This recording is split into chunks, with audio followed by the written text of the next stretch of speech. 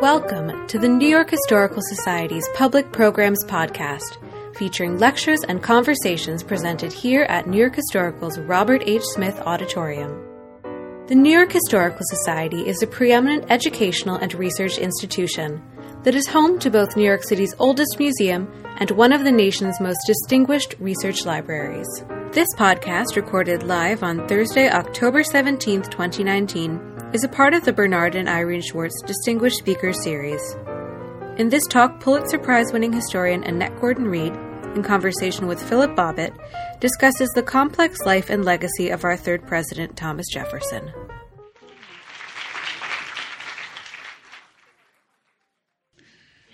If there is a Mount Rushmore in our imagination, a pantheon of clouds summoned from America's ancestral memory, it would include George Washington and perhaps Franklin, and certainly Lincoln.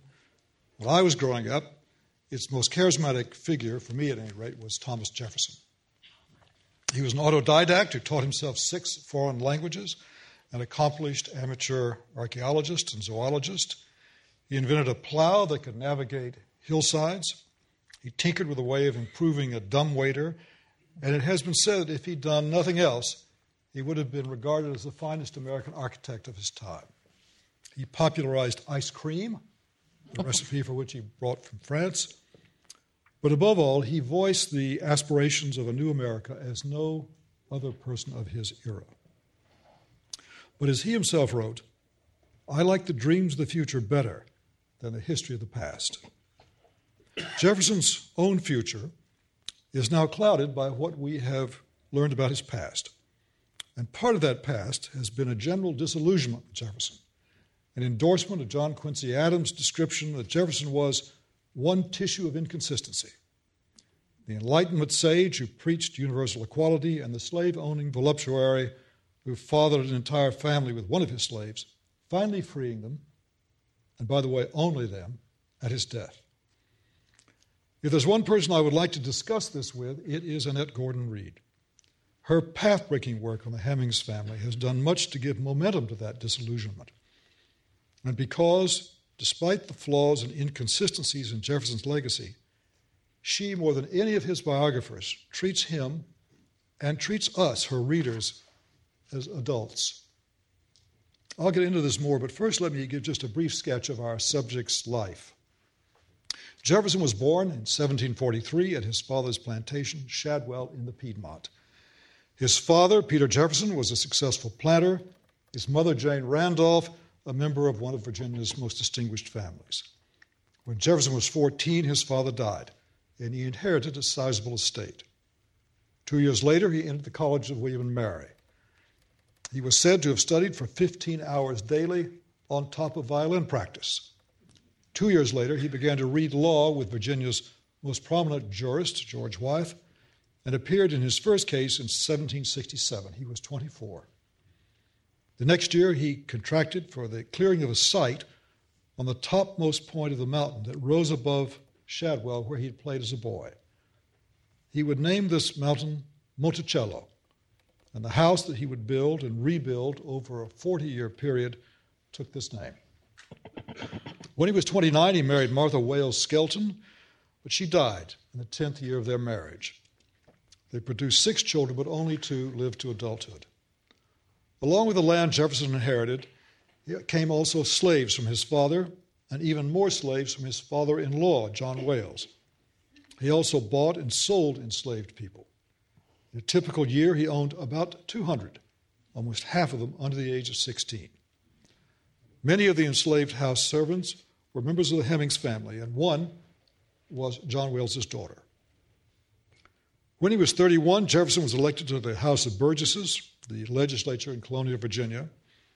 At 33, he was a member of the Second Continental Congress and was chosen to do the initial draft of the Declaration of Independence, putting forward our arguments for declaring ourselves free and independent states. At 36, he was elected governor of Virginia. During the brief interval in his life between the governorship and his next posting, Jefferson completed the one book which he authored, Notes on the State of Virginia. Several aspects of this work are highly controversial. With respect to slavery, in the notes, Jefferson recognized the gross injustice of the institution, and he warned that because of slavery, I tremble for my country when I reflect that God is just and that his justice cannot sleep forever. At 41, he entered public service again to go to France and became Benjamin Franklin's successor as U.S. minister. At 47, he became our first Secretary of State under the new Constitution. At 54, vice president. 4 years later, he became president. Perhaps the most notable achievement of his first term was the purchase of the Louisiana Territory in 1803, which at least facially appeared to violate the strict construction of the Constitution that he often proclaimed. During the last 17 years of his life, Jefferson generally remained at Monticello, welcoming many visitors. During this period, he sold his collection of books, almost 6,500 volumes, to the government to form the nucleus of the Library of Congress. He embarked on his last great public service at the age of 76 with the founding of the University of Virginia. When he died, just a few hours before his friend John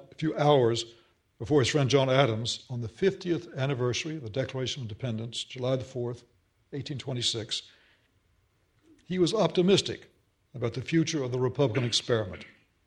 10 days before, he had answered an invitation to a celebration of the 4th of July by saying, "All eyes are opening to the rights of man."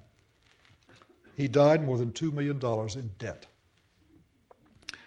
Jefferson will be memorialized by the immortal words in the Declaration that everyone in this room knows. We hold these truths to be self-evident, that all men are created equal, that they are endowed by their Creator with certain inalienable rights, but among these rights are life, liberty, and the pursuit of happiness.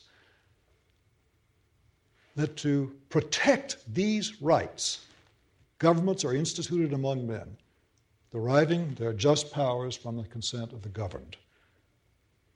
But really, it's only 5 words of that passage that are known the world round. All men are created equal. One writer called them glittering generalities, another self-evident lies. But fortunately, we have with us tonight not only a distinguished biographer, but a law professor to guide us through this, our most important constitutional legal document. So let me begin. What do you think is meant by those words? We know that the drafting committee removed the condemnation of slavery from the Declaration to Jefferson's fury. But what about those words, all men are created equal? Well, I think he meant that human beings were equal in their right to be well treated, equal in their moral sense, equal in their worth, not equal in their talents, not in capabilities and so forth. But I think he was making a statement in the Enlightenment philosophy that would be something that over time would come to be realized. So I do think he thought that this was an affirmation or a statement about all of the things that he'd come to believe from reading Enlightenment philosophy, a break from the old to the new. And he also meant that all people who were forming governments, saying that the United States should be equal in the community of nations as well. So the Declaration is really establishing a break from Great Britain. But those particular words didn't have to be there, obviously. He didn't have to say that, but that was his chance to put Enlightenment philosophy into this document as this new country started out. I have a hard time persuading my students that there's something in the Declaration that is unique, that is not prefigured in John Locke or in the Scottish Enlightenment. And it's the idea that government is under law, that before the American experiment, the state was a total sovereign, a complete sovereign. But that the words, all men are created equal, mean that no man, including George III, is another man's sovereign. That seems to me plainly inconsistent with slavery. Yes. Would you say that Jefferson was a white supremacist? Was he a racist? I think, yeah. I think I think that those were the beliefs and the tenets of his time. And he was born in Virginia into a slaveholding society in which white people were at the top and black people were at the bottom, and poor whites were somewhere in the middle in there. He certainly believed that blacks were different than whites. And he certainly thought that over time, I also think he thinks over time, that this kind of the sort of rule over African American people would have to end. But there's no question that he thought that white people were better than black people. I think that was the currency of the time. And there's a tendency to sort of, I think, pick him out and make him unique in that way, or especially, adamant about this. But it's just that he wrote it down, as you well know. One of the things about putting things down is that you leave a record. And people think that you really, really mean this. But I don't think he's very... I've said he was sort of a garden variety white man racist from the 18th century, in a way. This is not something that occupies his time and he's planning for. It's just that these were the racial attitudes of the moment, and they're things that we condemn today. Just a sort of background assumptions. Background assumptions that you had. It's an interesting thing that the war, you have to think about what happened to him during the time period that he's writing the Declaration of Independence. And he says this later in a letter, that before this time, he and his cohort, Virginians, thought of African people as property, as other property that they owned, horses, cattle, and so forth.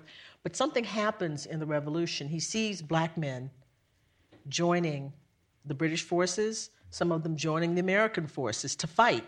And then this gives a different understanding of who these people are. And on one hand, it must have been, and it was evidently something that made him see them as potential soldiers. African-American men are potential soldiers. And then he begins to fear them in a way that he had not before. So all of these things are written in the context of war, and his thinking, notes on the state of Virginia when he's talking about this, a few years after drafting the Declaration. These ideas are still in his mind, that you have these people who are a captive nation, and he saw African Americans as a nation within a nation who are in a state, like Locke, they're in a state of war with the whites in Virginia, and he fears them. So a lot of his racial ideology, his understanding about African Americans comes out of that as well, grows out of all of it. What about the problem of anachronism for the historian, or particularly for the biographer? Mm-hmm. That is, when we take attitudes based on 21st century values and we superimpose them on figures from different eras, mm-hmm. different centuries. Mm-hmm. On the one hand, what other values could we apply? Yeah. These are our values. Uh-huh. At the same time, we know many things that they didn't know. For example, about the capabilities of different races. Mm-hmm, mm-hmm. What is the biographer, how do you square that circle? Tough one. It's a very, very tough thing to do, because you're right. How do you it's like imagining a color you've never seen before, right? It's always going to be in reference to something that you already know. And so, but on the other hand, history it's a moral enterprise. You can't just say, oh, and this is how they slaughtered the innocents, and that's not a big deal, and let's go on. This is just what they did. We will make judgments about it, but you have to temper it somehow. And that's the art of biography, the art of writing, and there's no scientific formula for that, but you have to remind yourself, now what are the things that are so far outrageous, things that people at the time understood? Because there were people at the time who knew better than this, but then you say, how many?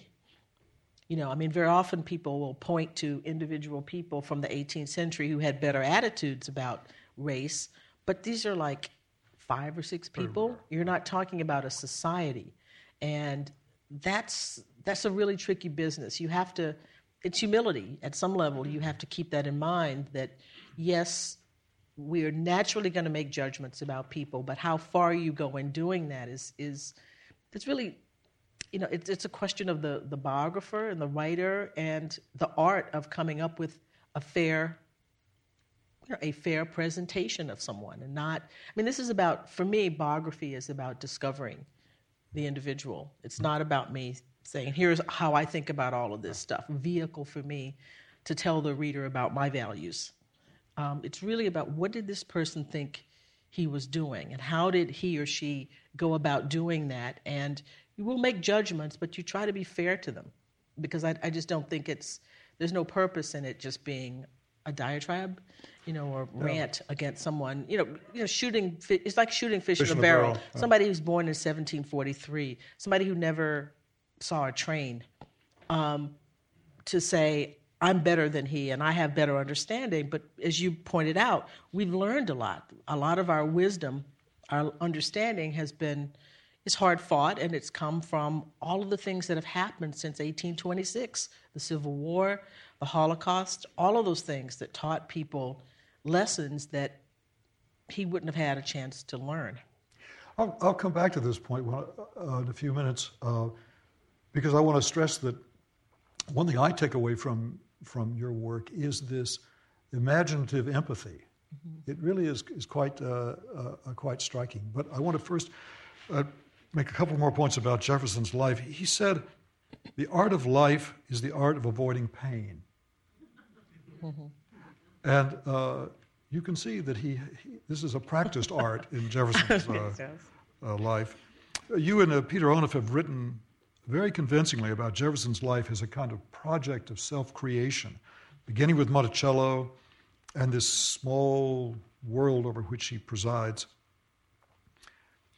Is it your thesis that he was forced to choose between this beautiful, encapsulated world on the one hand and freeing his slaves and living up to his credo at home on the other?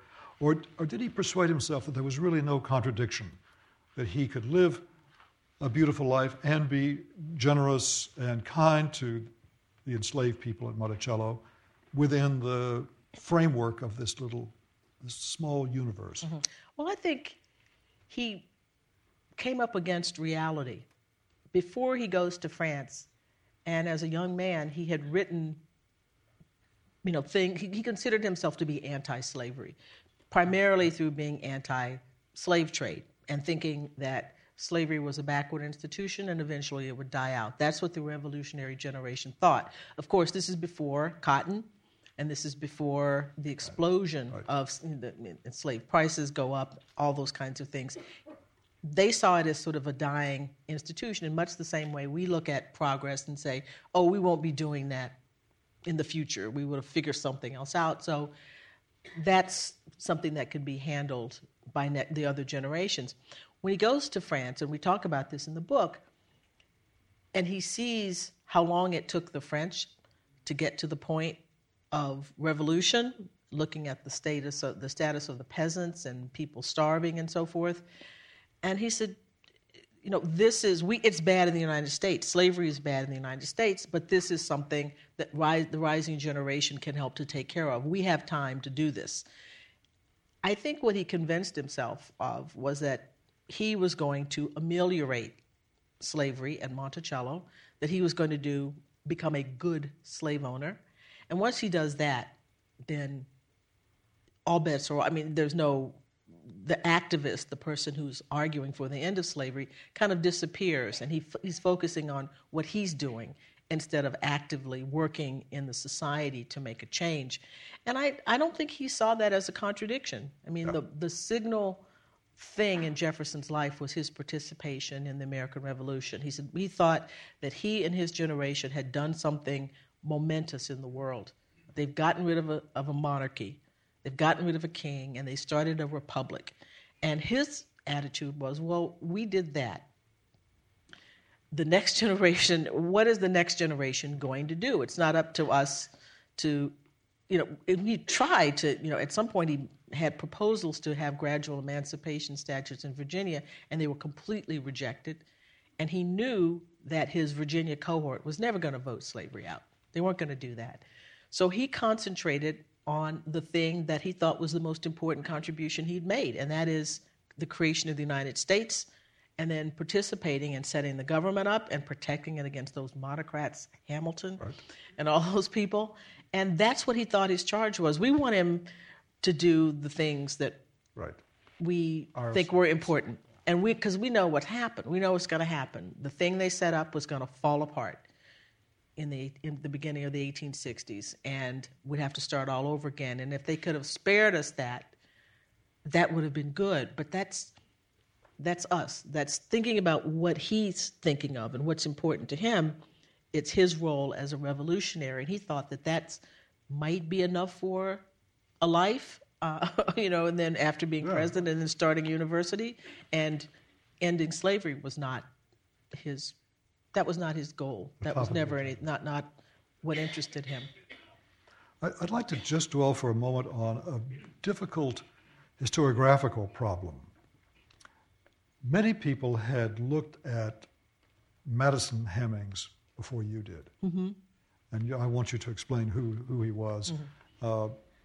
But in your work, you not only look at Madison Hemings, you look at how he was looked at. Mm-hmm. That is, how his evidence was treated. Mm-hmm. And I find that fascinating because it's sort of on a par with this imaginative sympathy I mentioned a few minutes ago. Mm-hmm. Could you just say something about this figure? Well, Madison Hemings his actual name was James Madison Hemings, was the second son of Thomas Jefferson and Sally Hemings. He was born in 1805 and grew up at Monticello and became apprenticed to his uncle John Hemings as a carpenter and spent a good amount of his time, his teens years, working on Poplar Forest, which was Jefferson's home away from home, where he went to get away from everybody who was coming to visit him in retirement. And Madison Hemings gave a recollection in 1873 to the Pike County, Ohio Republican, where he had moved after his mother died. After Sally Hemings died in 1835, he and his brothers left Virginia and they moved out to this community in southern Ohio, which is a community of mixed-race people, where many southern planters who had children with enslaved women would bring them to southern Ohio and free them and leave them there and free them there. So this is a community largely of mixed-race people, and they moved out there. Madison Hemings gave a recollection to a man who had been a census taker and had probably heard about Madison Hemings living in this particular area, and he says he was the son of Thomas Jefferson and Sally Hemings.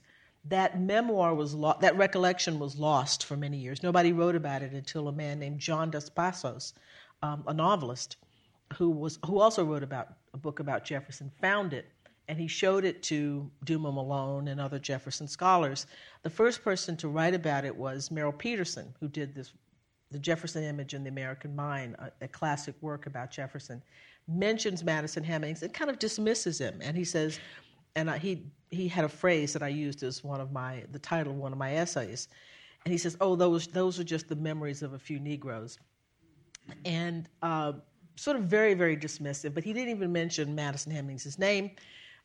Madison Hemings is discussed later on by Duma Malone, who wrote a 6-volume biography of Jefferson, and in the back of it, he addresses this question of the Madison Hemings recollections and dismisses it. A woman named Fawn Brodie in 1974 wrote a biography of Jefferson, Thomas Jefferson, an Intimate History, and she put Madison Hemings' recollections in the back of her book. And when I was 14, I read Fawn Brodie's book, and I read Madison Hemings' recollections. That was the first time I'd ever read a narrative of an enslaved person. And it just fascinated me to think of what it would be like to be your father, and to own you like a father's own fathers, but also legally own you as an item of chattel. And Jefferson historians pretty much dismissed what he said. Instead of, there was a lot of material in the document that could be checked. Mm-hmm. And usually the way you judge credibility is by looking for things outside of what the person is saying to see if those things can be corroborated. But none of that was done. It was pretty much, he said Jefferson was his father, so the whole thing was just kind of dismissed, except some of the things he says appear in Jefferson biographies without attribution, other parts of it, but not the Jefferson was my father part. So my first book was really about looking at Madison Hemings' his statement and comparing it to other people's statements, suggesting that other people fathered Sally Hemings' children, and go through and find out what kind of corroboration that I could find for that. So it was an interesting look at historiography, because to me the bigger point was not, Thomas Jefferson, and the idea that a slave owner had children with enslaved women is banal. That happened all the time. The question is, how did historians use statements from enslaved people? Because it seems odd to me, or odd is not a strong enough word, wrong to take the victims of slavery and make them put the burden of beyond a reasonable doubt proof on them when it makes no sense. We have burden of proof in criminal law is derived out of the fact that we have a huge power, the power of the government, arrayed against an individual. And what they were doing essentially was putting Madison Hemings in the position of the government, a powerful individual whose statements were being used against helpless Jefferson and his family. And that was a complete moral flip to me, that was wrong. This is not the way you should look at it.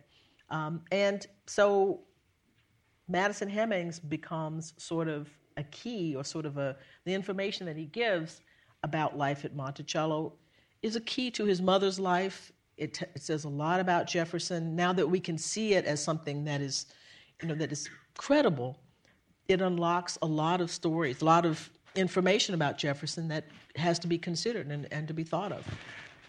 The Hemings debate, which I think is probably tailing off now, thanks in large part to your work, brings out the best and the worst in people. Boy, do I know that. Surely the worst must have been Gary Wills, who wrote about Sally Hemings and Thomas Jefferson, that many men use prostitutes and use women. There's no evidence he cherished her. But there are some better things, and the best is the sympathetic rendering that you and Peter Uniff give about Jefferson giving the names of his closest friends to these illegitimate children, seeing that they would pass, as they ultimately did for white, is his way of getting them out of their system of oppression.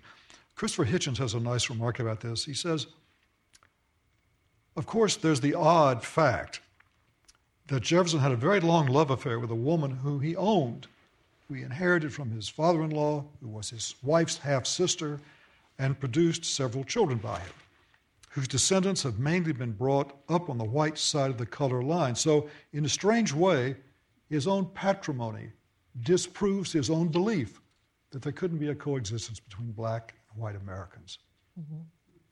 Jefferson wrote, "The happiest moments of my life have been the few which I have passed at the home in the bosom of my family." Could you just say something about Jefferson as a kind of patriarch? Well, he was part of patriarchal Virginia, and he'd grown up that way, and he sort of cherished the idea that he was, patriarchy now has a bad name, right? Patriarchs are disfavored. But it wasn't, patriarchy for him was not just about the exercise of power, it was about the exercise of responsibility as well. So, as maddening as it is to us, he had a notion of being responsible for people and responsible for family, and really in their sort of maddening statement, the inside family and the outside family, meaning enslaved people, the outside family, that he's in charge of all of this. And so he can think of himself as benevolently. Now, these people underneath this would like to say, hey, maybe we have an idea about how we would like to live. We don't want to stay here. But that was his idea, that he was exercising power, and so long as he exercised power benevolently, it would be okay. Now, he understood that, as I said before, slavery was a state of war between the enslaved and the person who was the enslaver. But he could not, and he did not have, I think, any realistic plan for what to do about getting out of that state of war. His solution would be emancipation, and because he didn't think that blacks and whites could live together, as Christopher Hitchens' statement suggests there, he thought that there had to be a separation, that there could be expatriation of African American people. The white nations and black nations would meet each other as equals in as states, right, not as a group of mixed people, because even though he has this family, he cannot say, and it's hard to say that now, actually, that the nation is basically a mating pool.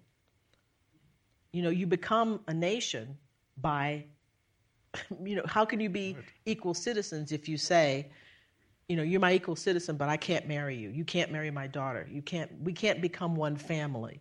And so because he saw the United States as a new nation and thought of nations in terms of people, it would be difficult for him to say, certainly to say out loud, that should be the solution. I mean, you think of today, there was a Cheerios commercial a couple of years ago where they had a mixed-race couple and they had a little kid who was obviously mixed race, and they got lots of negative response to that. We're talking in the 21st century. So think about the 18th century or the 19th century, what would have happened to someone who said, this is the solution. You could say it about Native Americans, but you could not say that, and which he did say about Native Americans, that they would be assimilated or, they would die out. But he held that out as a possible future, that they would become one group. But he could not say that about African people, and as I said, it's hard to say that even now. I want to read something that John Adams said in a letter to Jefferson.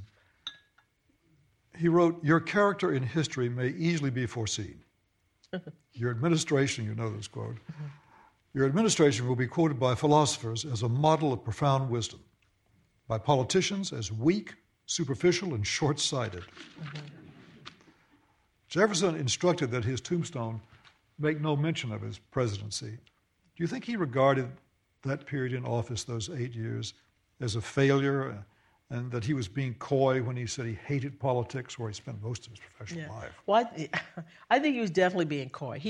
Jefferson was the master politician of his age. I mean, from basically the 1790s up through, everybody. He had acolytes. The people, Madison comes after him, Monroe. There's a split with JQA, and then Jackson, whom he didn't care for very much, considered himself a Jeffersonian. We never had that kind of political influence from one person in that concentrated form again. So he loved politics, and he was great at it. So all of this business about, I'd rather be home in the bosom of my family. He could have been there if he wanted to, but he loved that kind of stuff, and he was always involved in politics. I think. Well, what do you think of when you look at the tombstone and you see those things that he says are his the Virginia Bill of Religious Freedom, the Declaration of Independence, University of Virginia. What's the first thing you think of? Wasn't he president? Didn't he write the Declaration? He does mention that, but all you call to mind all those other things. He knows people are going to remember that he was president of the United States, but I do think he thought that those were the things that, the presidency existed without him, right? He considered himself the author of the Declaration, even though the people tinkered with it. The bill, he considered his, UVA, he considered his. It's their 200th anniversary, by the way, this year. And these were things that he thought were his contributions to Enlightenment philosophy. And that was part of his self-image from the time he was a young man, that he was one of these, in the vanguard of that. He was the person who was doing things that was advancing that Enlightenment philosophy. And those three things are in line with that. So I think that's why he thought it was important, even though he knew people were going to call up the list of all the other things that he had done. Well, this might be a good moment to turn to some questions from the audience if we have the cards. But I just want to read something that Lincoln wrote about Jefferson. Lincoln had very ambivalent feelings about Jefferson, but he captured something that you've just said. Lincoln wrote, All honor to Jefferson, to the man who, in the concrete pressure of a struggle for national independence by a single people, had the coolness, forecast, and capacity to introduce into a merely revolutionary document an abstract truth, and so to embalm it there that today and in all coming days it shall be a rebuke and a stumbling block to the very harbingers of reappearing tyranny and oppression. Mm-hmm. We've had, more than 36 presidents, mm-hmm. but we only had one author of the Declaration of Independence. Mm-hmm.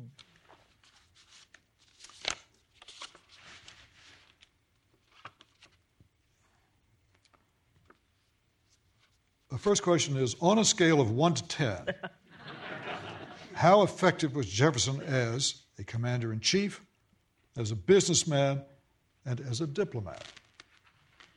On a scale, I'll start with the diplomat.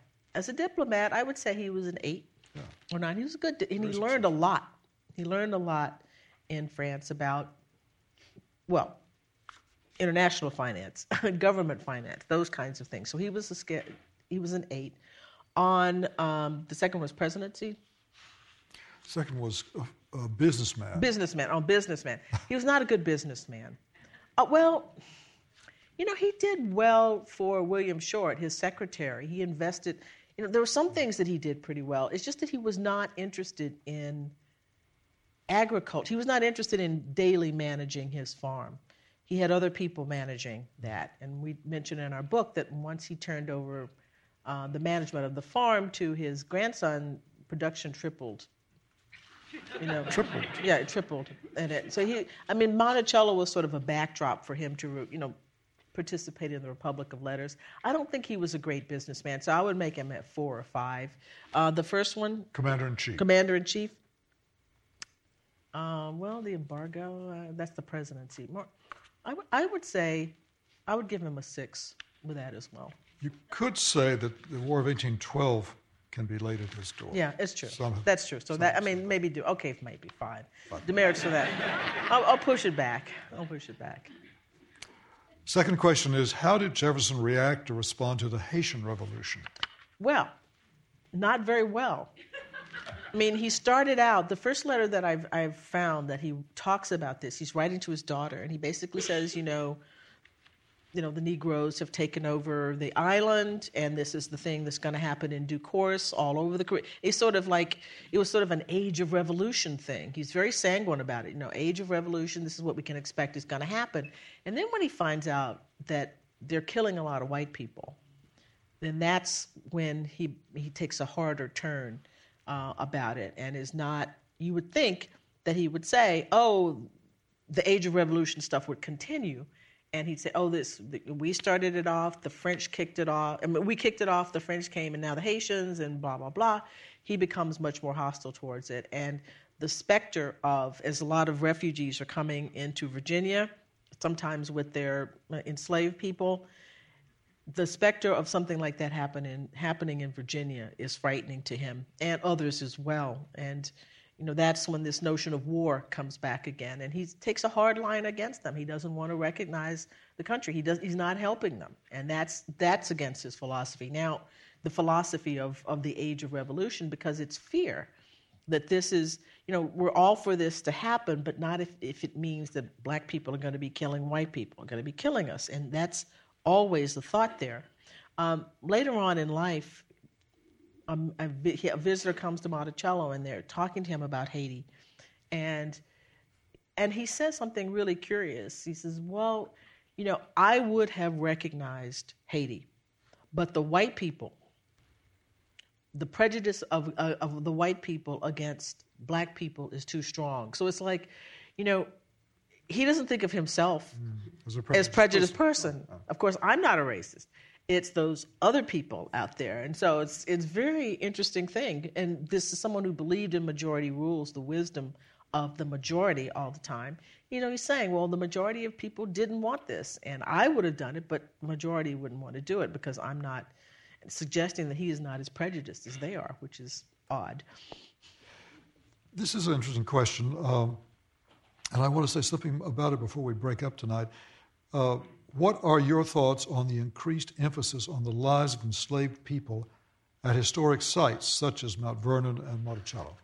Well, that's what I always wanted. So that was part of what my work is about. I think it's something that's necessary because it is interesting when people come to a plantation and don't want to hear about what actually happened there. Sure. Monticello has done a really good job with this, and they have a house tour that you can take, and I think that they are required to mention slavery on the house tour, and there's a separate tour you can take of the plantation. It's hard to put them together because of the time that it would take and the walking that has to be done. But many, many people now, that's becoming the more popular tour, to come in and find out about the people who lived in Monticello, not just the Hemmingses, but others.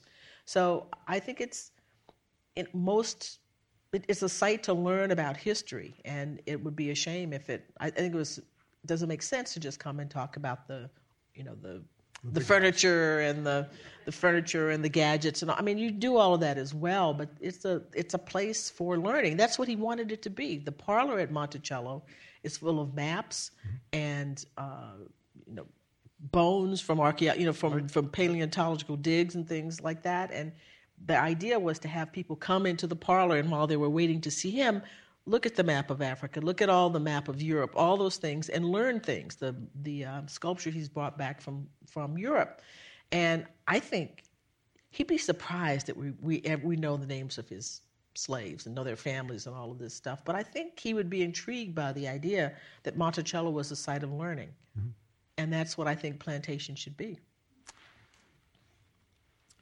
Would you comment, you're asked, on Jefferson's beliefs regarding the separation of church and state? Mm-hmm. Well, that is one of the things that I think is probably an important legacy that hasn't been, has been emphasized a lot, but has sort of come under fire in some places. Our home state of Texas took look askance at some of Jefferson's ideas about religion and wanted to actually take him out of, not take him out of the history books, but kind of diminish him in favor of John Calvin. I think that's who they were going to replace him with. It's a signal. There's an article in the Atlantic this month, I think, that talks about the number of people today who identify as atheists has sort of jumped up from the 1990s. And one of the things a person speculates about, it's the fact that certain religious groups have been associated with one party. In other words, the more you put government in line with religion or seeing as endorsing a religion, it makes people cynical. I mean, certainly that has happened in Europe, places that have established churches, the established church, whether it's Anglican or Catholic. I mean, the church going, the belief goes down. So, I mean, Jefferson, his idea of separating church and state allowed people to have their own to follow their own consciousness. And in that, Americans became really religious people, much more religious than they are in Western Europe. So it's an important principle to keep in mind. And I think it's, you talk about him being battered in a lot of ways, that this is one of his ideas that can kind of stand and really be considered something that's positive in my view. Does anybody ever read the Jefferson Bible? I don't know if they read it, but when I talk about it, people are just intrigued. They might just say... Well, Jefferson did not believe in the divinity of Jesus. He thought Jesus was the greatest moral teacher ever, but that he was not divine. And he did not believe in the miracles. He thought that those were superstitions that divided people, as you argued about them. So when he was president, he had this idea of creating his own Bible. And he took this, he didn't tell anybody what he was doing, but when he was in retirement, he came back to it, and he basically took a razor and stripped out all of the miracles and the superstitions in the Bible and created just the teachings. He calls it the life and morals of Jesus of Nazareth, really? Okay, Jesus of Nazareth, not Jesus Christ, but Jesus of Nazareth.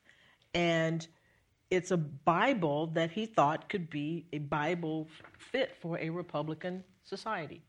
that people could not, you wouldn't argue about stuff, be kind to your neighbor. All the Jesus' teachings that emphasize love, that emphasize community and those kinds of things instead of ideas that could be divisive. So, it's sort of hard to think of cutting up the Bible, and I'm going to create my own Bible. And it was given out to members of the House of Representatives in years past. And you can't imagine something like that happening now, right? It would never happen. It shows you how far we've come, or how far we've fallen back. I don't know. One question is there a clear intellectual or political heir to Jefferson? I think the question means today. Today. Maybe I'm wrong about that. Who asked me? Who asked the question? Were you thinking of James Madison, or were you thinking of someone today? Let's try today. Today, intellectual heir. Well, I don't. You mean in politics? I don't think. Intellectual or politician. Not that I can think of. I mean, can you think of anybody? See, the problem is the talent pool. I'm not to put the founders. No, seriously. I mean, no, the talent. No, I'm going to say. Hear me out. I'm not putting the founders down, but think about this. This is an era when half the population is left out of the picture. That is to say, women. Right? So, enslaved people out of the picture. Poor white people pretty much out of the picture. Today, we have so many opportunities, and think of all the professions we have: tech, biology. Science. There's so many ways for people. There's so many arenas for geniuses to operate today that didn't have at the time. I'm not saying that Jefferson and all those people were not, talented folks, but it's hard to think of one person who could be doing so many different things: an architect, president, starting a university, writing the Declaration of Independence, all that kind of stuff. So I don't think that there's anybody on the public stage that is quite like that. We're much more specialized. Mm-hmm. The 18th century was the era of people who are generalist, all those kinds of things, and now we're very narrow. That works in some ways, but in some ways things are lost. It means you don't have a sort of polymath in the same way as Franklin or Jefferson. One question is it fair to say that Jefferson was the primary force behind the rise of American political parties? Yeah, kind of.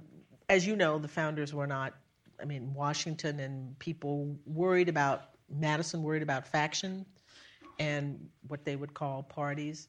Jefferson, of course, starts a newspaper. When he finds out, he starts off okay with Hamilton, and then he finds out that Hamilton, probably from James Madison, that Hamilton proposed while they were in the Constitutional Convention having a president who served for life, and a Senate that served for life, sort of modeled on the House of Lords in a way, not hereditary. The president would have to be elected, but still an elected president, a person who lived, who was president for as long as they lived. Jefferson thought, well, we just got rid of somebody who was king forever. The hereditary part of it that was bad enough, but the longevity of it bothered him, and so he saw Hamilton as a threat. And, of course, when he has his report on manufacturers, that seals the deal for Jefferson on it, thinking that this is not what we want. And so he starts a newspaper. He and Madison enlist somebody to start a newspaper, and from there you see people lining up on one side. So Hamilton has his newspaper, Jefferson has his, and you see people lining up on either side with Democratic Republican clubs in the 1790s, which Washington hates. He thinks are unconstitutional, which is, we think about original view. His original view is that people getting together to express their political viewpoints is unconstitutional. Jefferson is very much behind the scenes. He's sort of having Madison go out and do these things, but he's definitely a part of the creation of parties in the 1790s. One of the what I think it was myths around the early revolutionary period, associated with Richard Hofstadter at Columbia, is that the Constitution did not contemplate the existence of political parties. I'm not persuaded of that.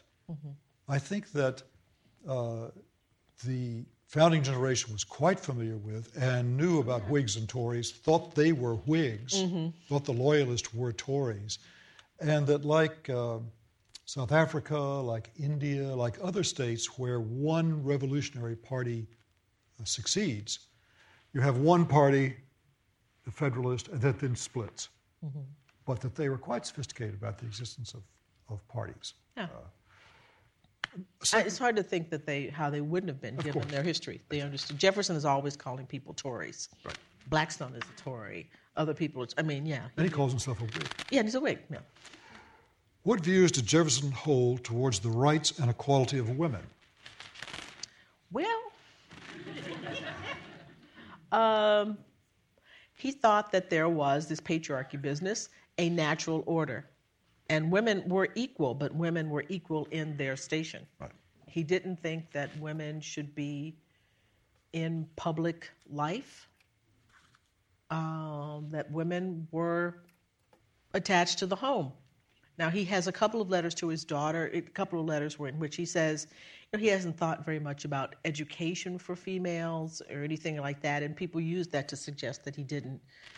He was sort of diminishing women, but his daughters and his granddaughters were educated. He educated them like guys were educated. They took Latin and they did math. He set out a course of study for them. So it's a very mixed bag in that way. He doesn't, for his grandchildren and his daughters, he sees that they should be educated with the thought that they will be able to help in the education of their children. But he definitely thinks that there's a sphere for women and there's a sphere for men, and women shouldn't be in public life. Albert Gallatin, the Secretary of Treasury, suggested one time that they were having difficulty finding people to be in the government, and he said, how about women? And Jefferson said that is an innovation to which neither I nor the public are prepared. And he said the reason he didn't think that they should be in public office, aside from the fact that politics were too rough and tumble for them, is that there would be ambiguity of issue. In other words, if women worked, you would never know who their children belonged to, that their husbands could not be sure that the children belonged to them because there would be affairs. And they would get pregnant. And so that was, women should be kept out of the workforce because that ambiguity of issue is the way he put it. Well, I don't want to end on that note. But I do want to call attention to one aspect of Professor Gordon-Reed's work.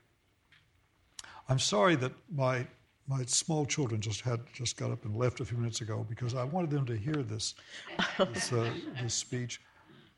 My wife and I worry, as many of you probably do, that our children will grow up spoiled and entitled the way we did. And it's made me reflect upon the whole idea of what it means to be entitled. And I've decided that it's not such a bad thing.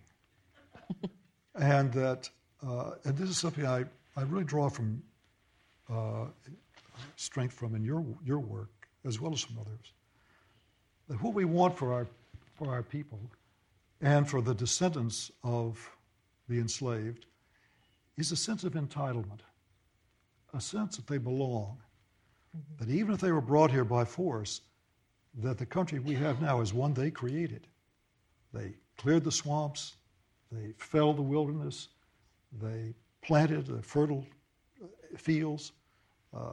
That they have a right to be here, and that this is their country and something that they're entitled to feel proud of. Now, of course, there are things that every generation finds a shame in. And the lesson of that may be to ask ourselves, what is it that we're doing that our descendants will look back on us with shame. But the importance of this work to which I've referred, and I hope you'll pick up on the way out, for me is that it restores the entitlement of someone like Madison Hemmings. It brings them back to what they really earned and what they really were, instead of marginalizing them as people whose testimony is not to be relied upon. So we've had a great night tonight. We spent it with Thomas Jefferson, always good company, and this wonderful guest of ours from Harvard. Thank you for listening. To learn more about current exhibitions and live programming, follow the New York Historical Society on Facebook, Instagram, and Twitter @NYHistory, or visit us at nyhistory.org.